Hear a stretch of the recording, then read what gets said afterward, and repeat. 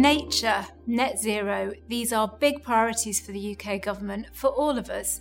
Green finance has a vital role to play in addressing our climate and environmental challenges, and the government is committed to making the UK a global leader in this area. Central to our agenda is mobilising public and private capital to finance projects that tackle climate change and biodiversity loss. It's why we're celebrating the one-year anniversary of the launch of the UK's Green Financing Programme, under which we issue green gilts and retail green savings bonds. And we're reflecting on how these projects will benefit the environment and local areas. It's 12 months since we welcomed the UK government's listing of its inaugural Green Gilt on the London Stock Exchange. It launched the UK government's Green Financing Programme, reaffirming the UK and London as a global centre for sustainable finance. The programme plays a critical role in securing a net zero future for the UK and funding innovation and job creation across the UK's growing green economy. The funding supports sustainable long-term projects tackling key environmental issues, including clean transportation, renewable energy and living, and natural resources. The public markets are key to mobilising investment into the sustainable economy and to meet our greatest environmental challenges, whether those are in the form of the just transition to net zero or tackling biodiversity loss. We must ensure that our financial ecosystem supports our natural ecosystem. It's all part of building a resilient future for the UK. At LSEG, we're committed to supporting the transition to a low-carbon global economy across all of our businesses. Our overarching vision is towards environmental standards being business as usual, a future in which low-carbon transition is embedded in the valuation of every asset, considered in every investment decision. We're delighted that through these issuances, investors have been able to play their part in helping us protect nature, transition to net zero, and create green jobs across the UK. Let us take you on a journey of what's been achieved this last year.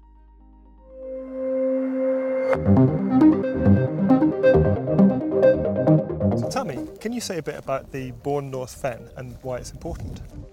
So Bourne North Fen is situated in South Lincolnshire, where we produce 30% of all vegetables hitting the shelves of our supermarkets. It is critical, therefore, for food security of this nation. We also have water flowing in from various parts of England towards the Wash. We need to be able to capture that water to support our farming industry, to manage risk to our local communities, but also to deliver habitat for wildlife. So Rachel, tell me a bit about the Great North Bog and why it's so important. Well, the Great North Bog's two things, really. It's this amazing landscape that we are within now, which is representative of the upland peatlands across the whole of the north of England that extend to something like 7,000 square kilometres of space. And it represents also a huge carbon store for us, so about 400 million tonnes of carbon are stored up in our peatlands. The other thing about the Great North Bog is that it's a coalition of partnerships. So there are 6 different partnerships coming together who've all been working in their different ways for about the last decade on restoring peatlands across the north. We're now coming together as a coalition so that we can have greater voice about the importance of peatlands, that we can work together to be more effective and more efficient, upscale our work, and hopefully attract the right amount of investment to enable us to do that, so that we can restore these great landscapes. The important thing about that restoration is that it is not just the carbon store that we get from that, but also the wildlife benefits, the flood mitigation benefits and the water quality benefits from it. Since the 1800s, there's been lots of drainage of salt marsh around the UK, and we've lost lots of habitat. But now there's an increasing interest in restoring more and more land into the salt marsh habitat it used to be. Like at Freeston Shore here, the RSPB and the Environment Agency have restored about 66 hectares of tidal marsh. Salt marshes are really important for a number of reasons. They store and capture carbon from the atmosphere and they lock it away for really long time periods. So they're good at kind of mitigating against climate change.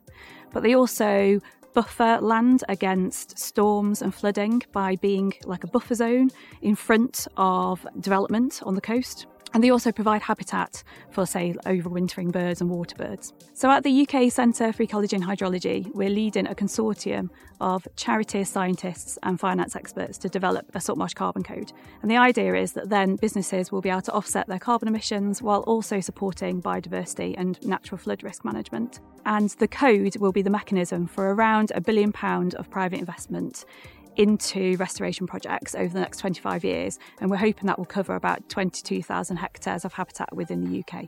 So support from government through the Nature for Climate Fund is allowing us to make long-term plans as well as deliver the work, and also attract private finance in alongside us as well.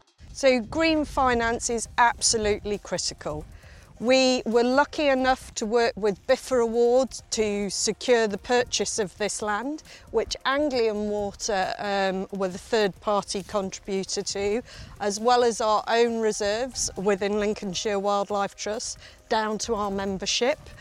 But we now need to get the capital together to create a series of reed beds, because as you can see at the moment a lot of it's arable.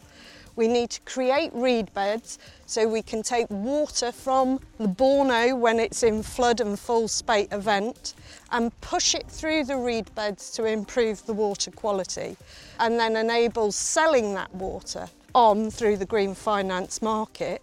But also we need the green finance to enable us to create the site, which will deliver carbon capture and also biodiversity net gain. It's enabling scientists to develop these rigorous, scientifically based certification standards within the voluntary carbon market. And they provide the pipeline from private investment into restoration projects to help us get to net zero. And research in restoration projects ongoing, restored land that's already happened, and natural salt marshes will all feed into this process now and into the future. This work has been funded by the UK Government's Natural Environment Investment Readiness Fund that helps private investment go into restoration projects, and it funds projects that not only have an environmental benefit but can attract that private investment by selling things like carbon credits, biodiversity units and catchment services. Meeting our greatest environmental challenges requires the realignment of capital on a huge scale, backing our scientists and entrepreneurs, bold and coordinated policy making, and for those to converge in new and innovative ways. Join us in transforming our global economy into a global green economy.